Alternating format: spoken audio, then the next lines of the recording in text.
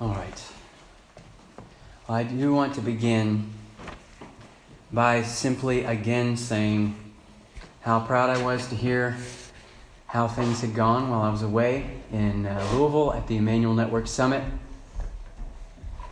You all gathered, you worshiped, you had discipleship classes, you sang, you prayed, the word was faithfully preached, you went home, and I wasn't here. And sometimes it's important for me to be reminded that I am expendable, and it's important for you to be reminded that Pastor Chad is expendable, that it's not Pastor Chad who builds College Street Baptist Church, it's the Lord Jesus who says, I will build my church, and the gates of hell shall not prevail against it. I was also just overwhelmed with thankfulness for our brother Nathan and how faithful he was to make plain the word and to lay it out for us.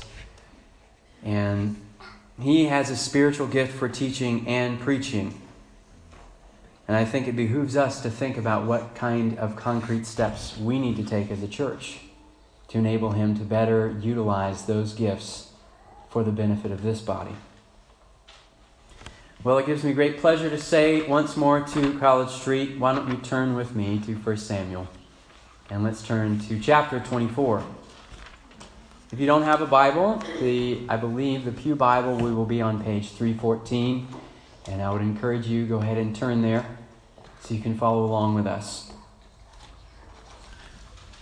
I've entitled this morning's sermon, Cutting Corners, which, as we read the story, you will realize is kind of a tongue-in-cheek, goofy sort of pun. I'm that kind of person. I enjoy those kinds of things. Some of you don't. My wife does not enjoy those kinds of things. But I also think that cutting corners describes a specific temptation that David faces in today's story. Now, when we talk about cutting corners, we usually mean something to the effect of taking shortcuts in a way that ends up cheapening the end product. It sometimes means breaking laws, relaxing standards, ignoring your conscience, or just plain cheating. Well, this morning, when David has the opportunity to take a shortcut, to maybe cut short his wilderness wandering, to take matters into his own hands, to fudge a few things in order to take the kingdom by force, we're faced with the question, will David cut corners? Or will he trust in the Lord? And the natural question that follows for each of us is the same. What about us? Can you trust God's plan wherever He may have you this morning? Well, I hope that you've already found 1 Samuel chapter 24, and let's stand together as we honor the reading of God's Word.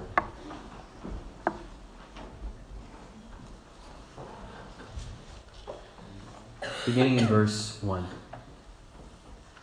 When Saul returned from following the Philistines, he was told, Behold, David is in the wilderness of En-Gedi. Then Saul took 3,000 chosen men out of all Israel and went to seek David and his men in front of the wild goats' rocks. And he came to the sheepfolds by the way, where there was a cave. And Saul went in to relieve himself. Now, David and his men were sitting in the innermost parts of the cave. And the men of David said to him, Here is the day of which the Lord said to you, Behold, I will give your enemy into your hand, and you shall do to him as it shall seem good to you. Then David arose and stealthily cut off a corner of Saul's robe. And afterward David's heart struck him, because he had cut off a corner of Saul's robe. He said to his men, The Lord forbid that I should do this thing to my Lord, the Lord's anointed, to put out my hand against him, seeing he is the Lord's anointed. So David persuaded his men with these words and did not permit them to attack Saul. And Saul rose up and left the cave and went on his way.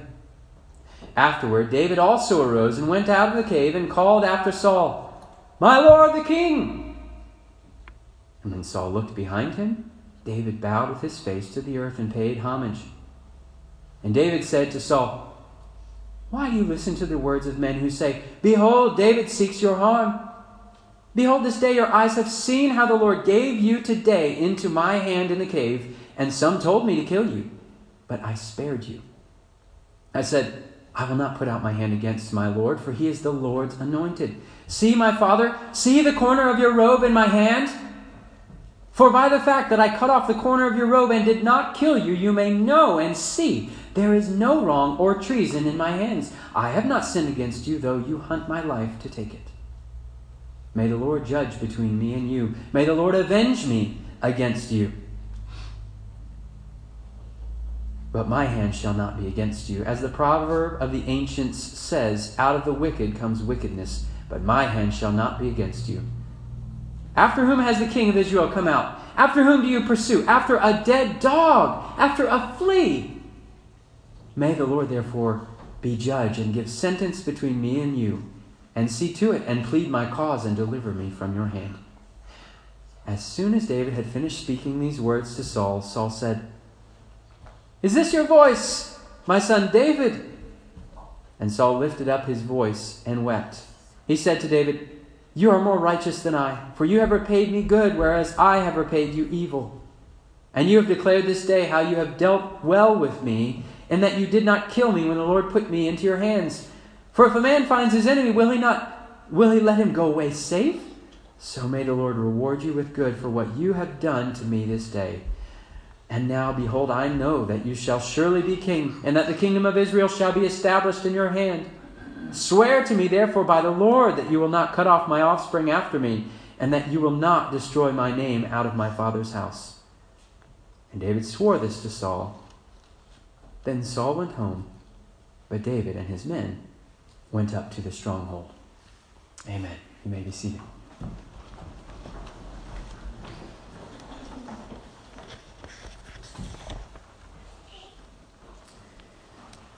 On Wednesday night, I was sitting in my living room during small group, and Rebecca Benson was sitting there and was talking about how she had begun to read her Bible while she was at the YMCA exercising on a daily basis, and had started rereading through the story of 1 Samuel in order to kind of reacquaint herself with everything that we had learned up to this point.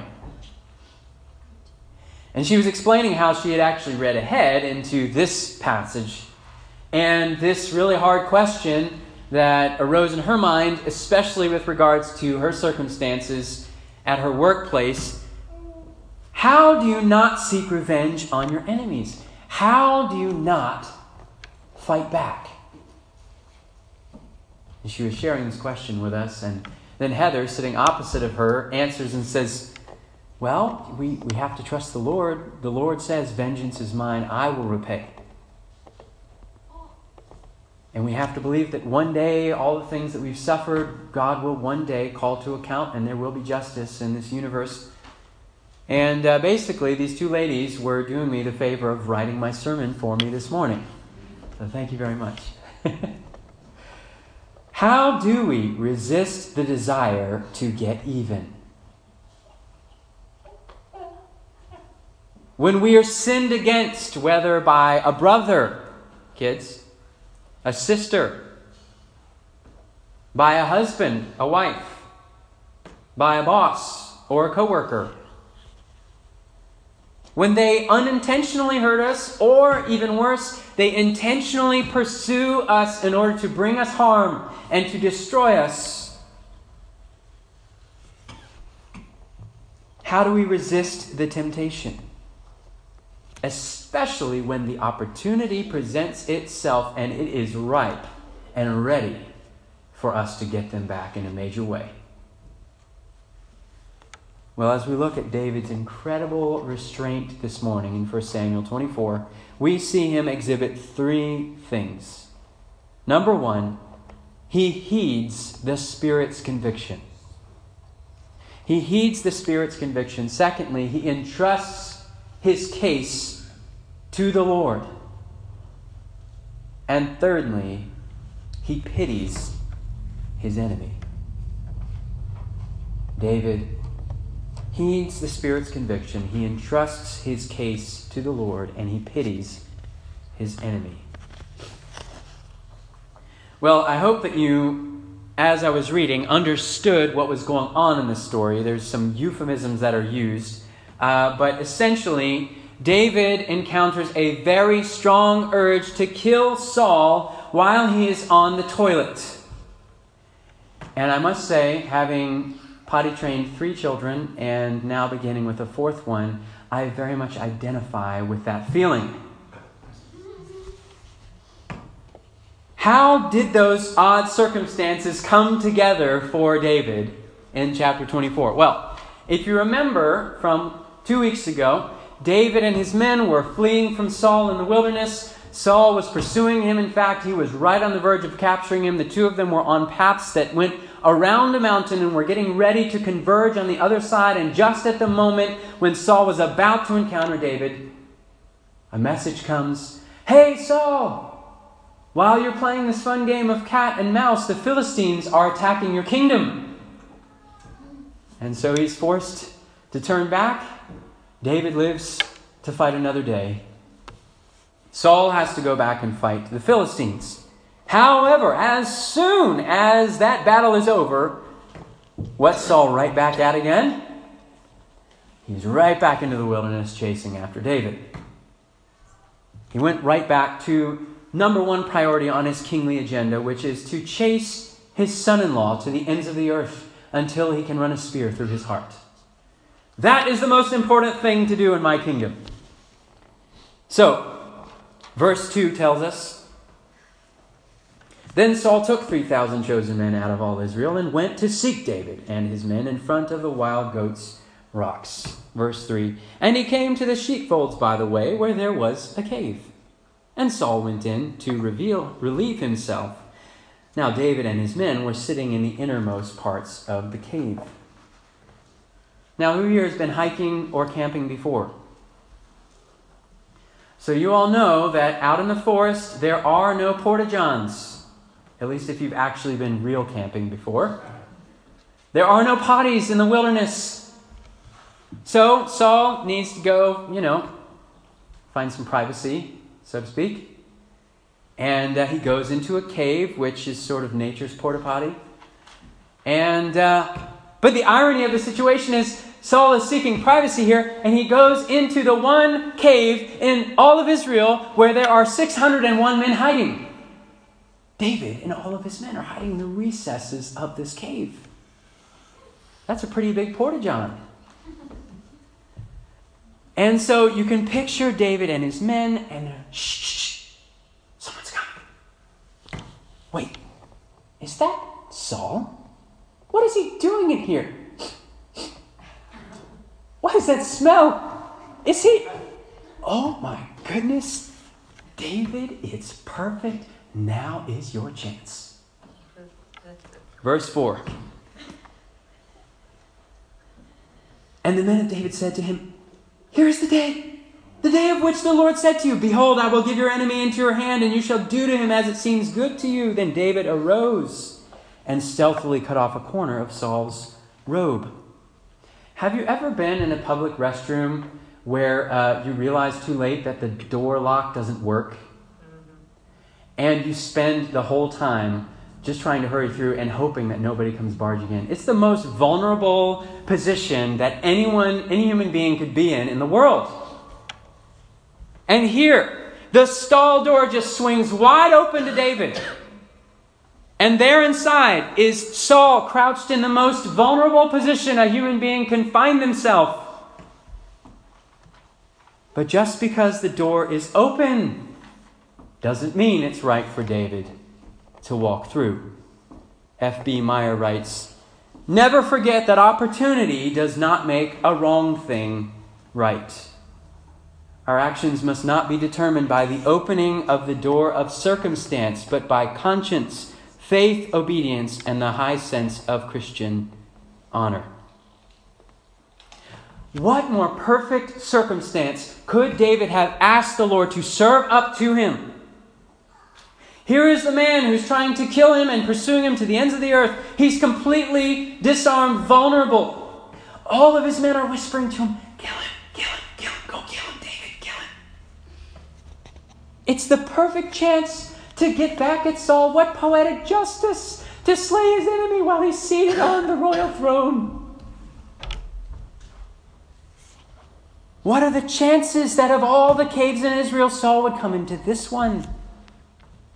That he would come in here to use the restroom?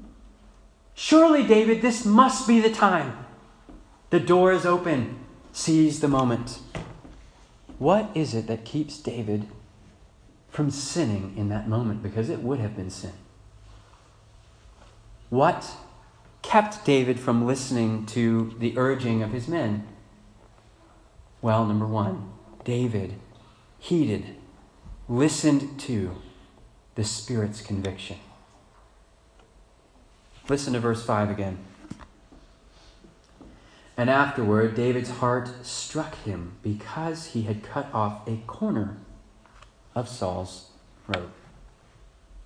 Just for sake of contrast, let's think back 2 chapters to chapter 22, where Saul authorized a non-Israelite, Doeg the Edomite, to slay 80 priests who were innocent, anointed men who belonged to the Lord. Saul said, kill them all.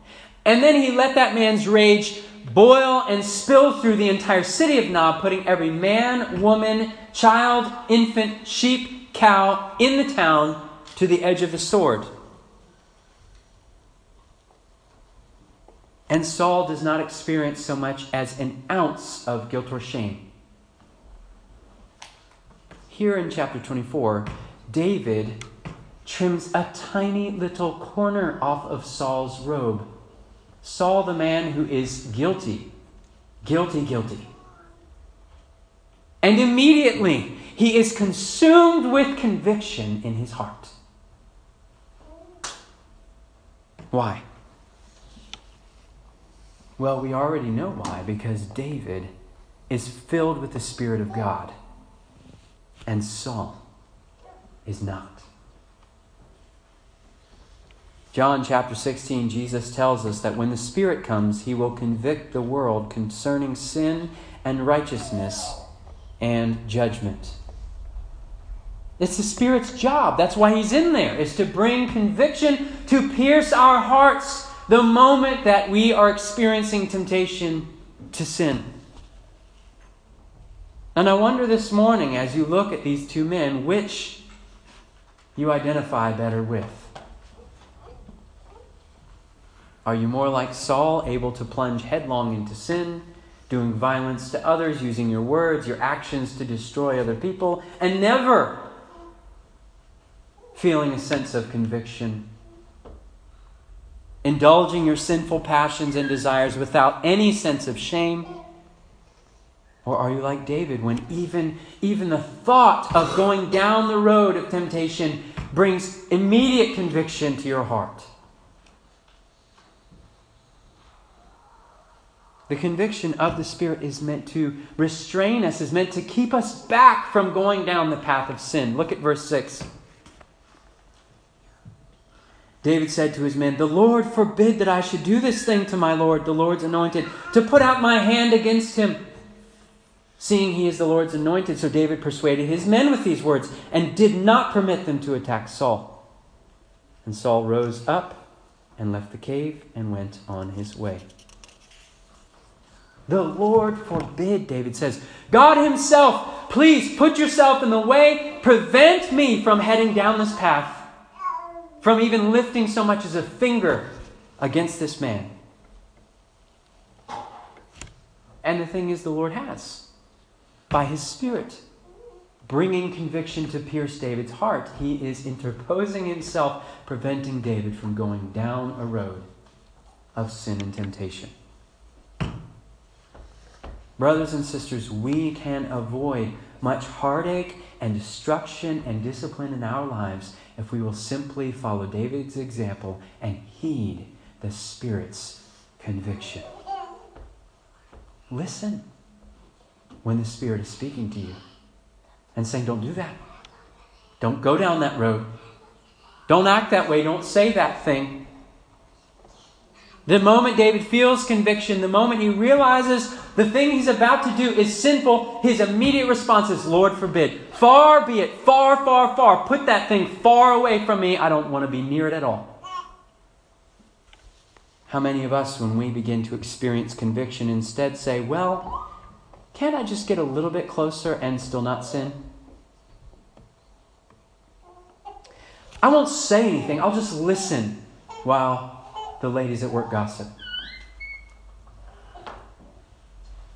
The commercial with the scantily clad model came on its own. I'll just patiently bear with it until it's over.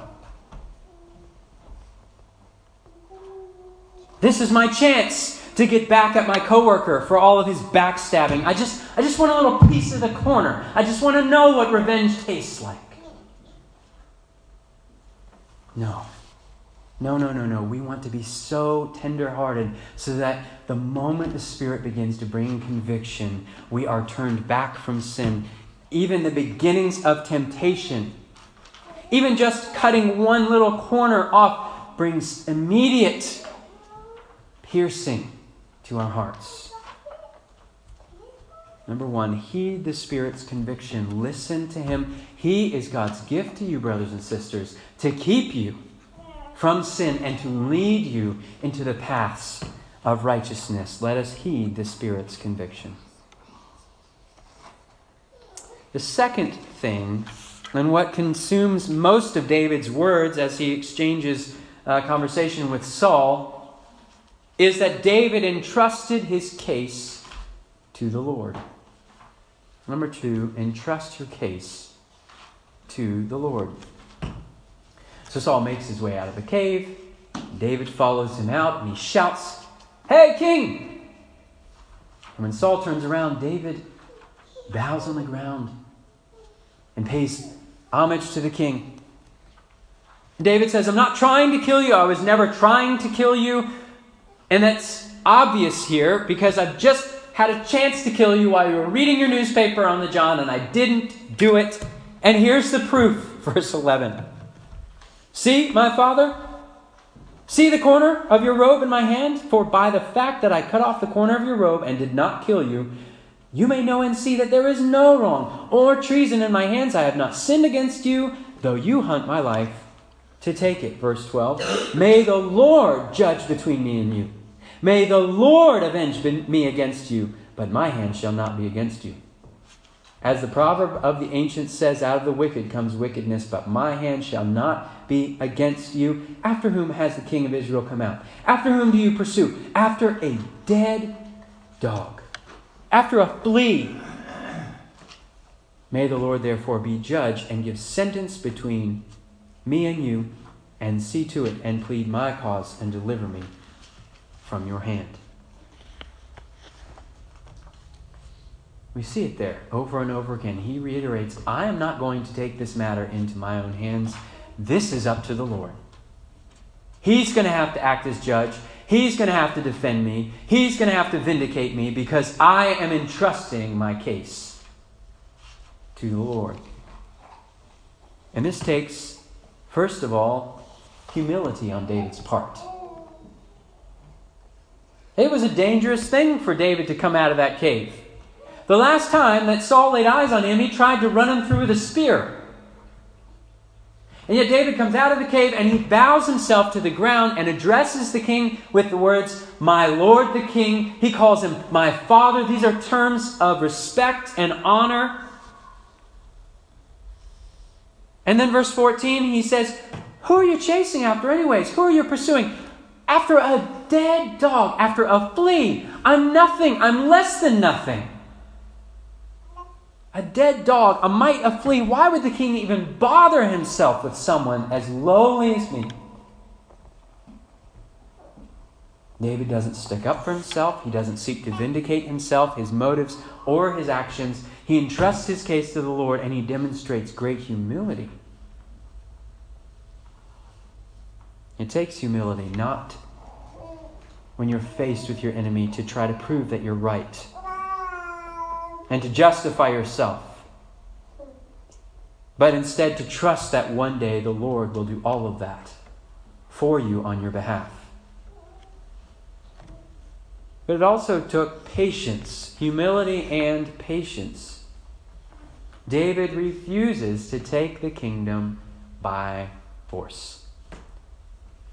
I'm not going to get my hands dirty in this. I'm not going to stretch out my hand or get involved. Even though everything in him and all of his men and all of his circumstances were shouting, this is the easy way out. Cut a corner. God has already promised you the kingdom. Just take it. Kill Saul. Let's be over with it and you can be the king. Friends, aren't these the words of Satan himself? Don't trust God. Trust in your own hand. The fruit's right there. Just take it. Just take it for yourself. You know you want it. Realize your destiny. Entrusting your case to the Lord takes patience. As David saw Saul leave that cave alive, it would mean many more years for him in the wilderness. Patience. We have an example in the book of Genesis. Do you remember the story? God promises Abraham that he's going to have a son. 5 years go by, no son. 10 years go by, no son. And so what does Sarah, his wife, and Abraham decide to do? Well, Abraham, I think you just need to take matters into your own hands. Here's my servant girl. Have a child with her. We all know the heartache that caused. Just cut a corner, Abraham. If only he had been patient. Did the Lord provide a son through his wife, Sarah? You bet he did. Abraham did not have the patience to entrust his cause to the Lord. God will keep his promises. God will vindicate his people one day. The Lord is trustworthy if we can just be patient. When we try to get revenge or to prove we are right, we are acting out the lie that God will not uphold righteousness in his kingdom. That justice will not be served, that wrong will not be punished. So do you know what? I have to do it myself. But in that cave, David withheld his hand and did not fall into sin because he was patient and willing to entrust his case to the Lord and believe that one day God would judge him righteous and Saul in sin. The Lord would vindicate him one day, but maybe not today, and maybe not tomorrow.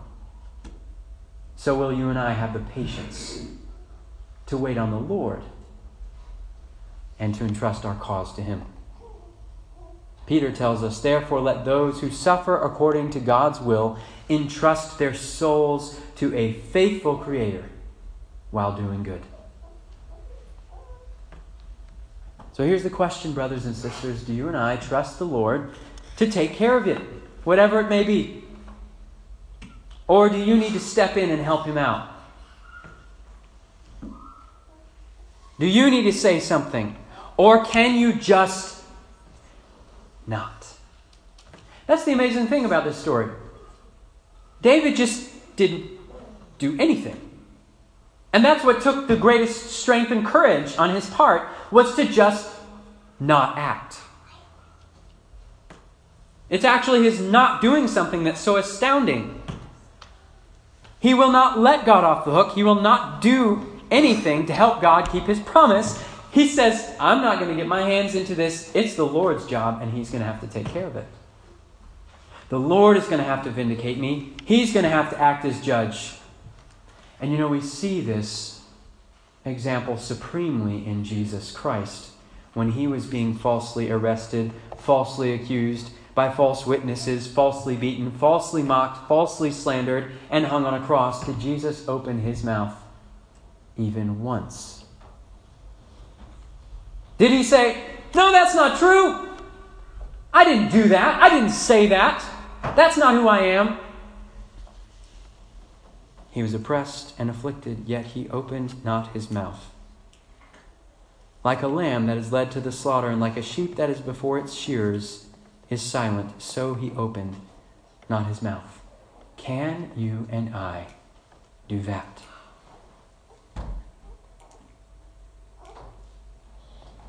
Can we have that kind of trust in the Lord? For to this you have been called, because Christ also suffered for you, leaving you an example, so that you might follow in his steps. He committed no sin, neither was deceit found in his mouth. When he was reviled, he did not revile in return. When he suffered, he did not threaten, but continued doing what? Entrusting himself to him who judges justly. This is what David did. This is what our Lord Jesus did. This is what we must do as well. Entrust your cause to the Lord. So David heeded the Spirit's conviction. He entrusted his case to the Lord. And lastly, he looked with pity on his enemies. The third thing that David's example encourages us to do is to take pity on your enemies. As David recounts to Saul what was going on in his own heart and mind while he was in the cave considering whether to kill Saul, verse 10, he says, "Behold, this day your eyes have seen how the Lord gave you today into my hand in the cave, and some told me to kill you, but I spared you." I spared you. And the word there has the sense of, I took pity on you. It was David's pity that led him to spare Saul.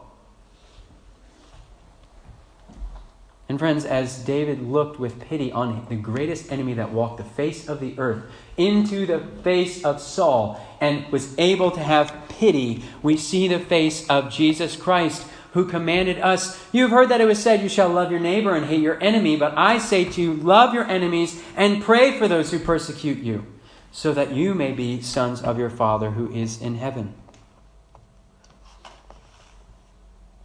We show ourselves to be sons and daughters of God whenever we have the same heart of compassion he does for his enemies.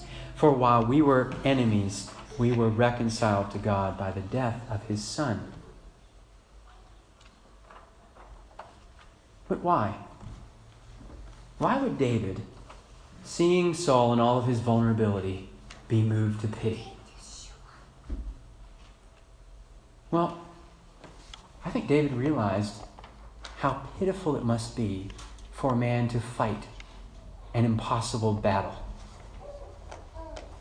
It's Saul with 3,000 chosen men against David and his little ragtag bunch. But do you know what? Do you know who's on David's side? The Lord. This is an impossible battle that Saul is fighting. What a pitiable human being to know. And it comes out of Saul. Whenever David confronts him, it just pours out of Saul's heart. He knows he's going to lose. He knows he's going to lose the kingdom.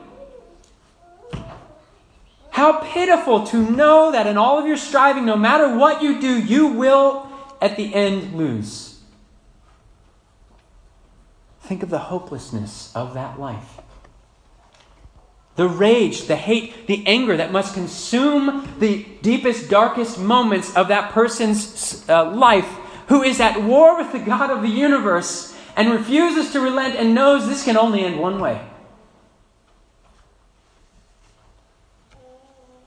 By being crushed under the heel of the Almighty King of Heaven. To die under his wrath. That is what Saul is afraid of and thinks of and is paranoid about as he lies there alone on his pillow night after night. That's what keeps him awake at night. I am trying to preserve a kingdom that I have already lost. I pretend I'm a king, but I'm just a coward who is so unwilling to admit defeat that I will continue fighting God until the day I die. And David sees this and takes pity on him. How can you hate a person like that? It's pitiful. This is what we should see when we see politicians on the news. This is what we should experience when we enter our workplace or we sit across from that relative at our family reunion. When we encounter godless people in the world, people who are hardened in sin, who want to celebrate their sinful lifestyles and practices, who even those who are remorseless about the most grave wickedness in their life, we shouldn't get all red-faced and angry and hateful towards them. It should move us to great pity. That even though they know the truth, they're trying so hard to suppress it, that the wrath of God is one day coming for them. And yet they continue to go on fighting. We should feel sorry for them. Because we know the truth that one day God will vindicate His justice. And that every unjust thing done will be called to account. Every single lawbreaker will one day stand in the courtroom of God. Imagine how exposed they will feel on that day. Imagine the great record of debt that stands against Saul. 1 Samuel reads like a big long list of every sin Saul ever committed. And it's only going to get longer as the book continues. But do you know what, friend? There is a list as plain as the words are on this page of every sin that you have committed in your life. And it is there in the presence of God. And He knows every single one of them. And you may decide to fight that truth until the day you die. But you will stand one day. And God will serve as judge. And that book will be open. And every sin on that page will be read off. And you will be put to death for fighting against the Lord in a battle you cannot win. For disobeying and waging war against the God of heaven all of your life. But you know what the good news of the gospel is? It doesn't have to be that way. During His ministry, Jesus tells a parable about a servant who owed a great debt to a king. And on the day of judgment, he began to drag his servants into his courtroom, and the books were opened. And under this man's name, it was just debt after debt after debt after debt, adding up to more than 1 million days' wages. Jesus says that servant fell on his knees and began to plead. And it was this pitiful scene where he's saying, just give me some time. I'll pay you back. And the king looked down on this sad display, and Jesus says, out of pity for him, the master of that servant released him and forgave him the debt. Just like that. Forgiven. Moved by what? By his great arguments? By his standing up for himself and showing and vindicating why actually these things were all justified? No. Simply moved by a heart of pity. If you will plead with the Lord God for mercy, believe that He will give it. If you'll ask Him for forgiveness, He will erase all of that debt. That's why Jesus came. Do you know that? Colossians says that He cancels the record of debt that stood against us with its legal demands. This He set aside, nailing it to the cross. So what Jesus does is He takes that page of all of your sin, He rips it out of God's book, nails it to the cross, and it stays there forever. So that if you have repented and believed in Him, the day you appear before God and He turns to your page, it's not there. There's no sin left. And God will declare you not guilty. Because He was moved with pity so that His Son could die in your place. Will you continue hard-hearted against this kind of God? We have such pity even on His enemies.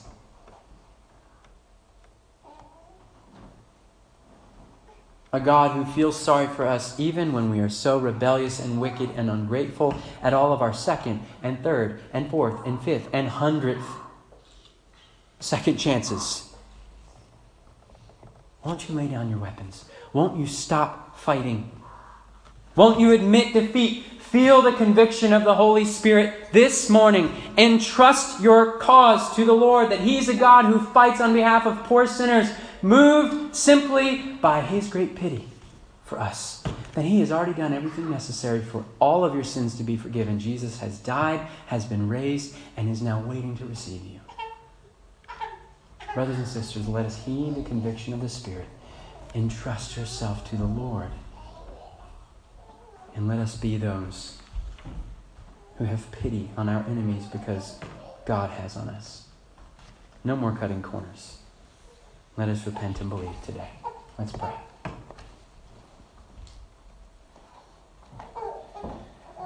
God, we thank you for being such a great God.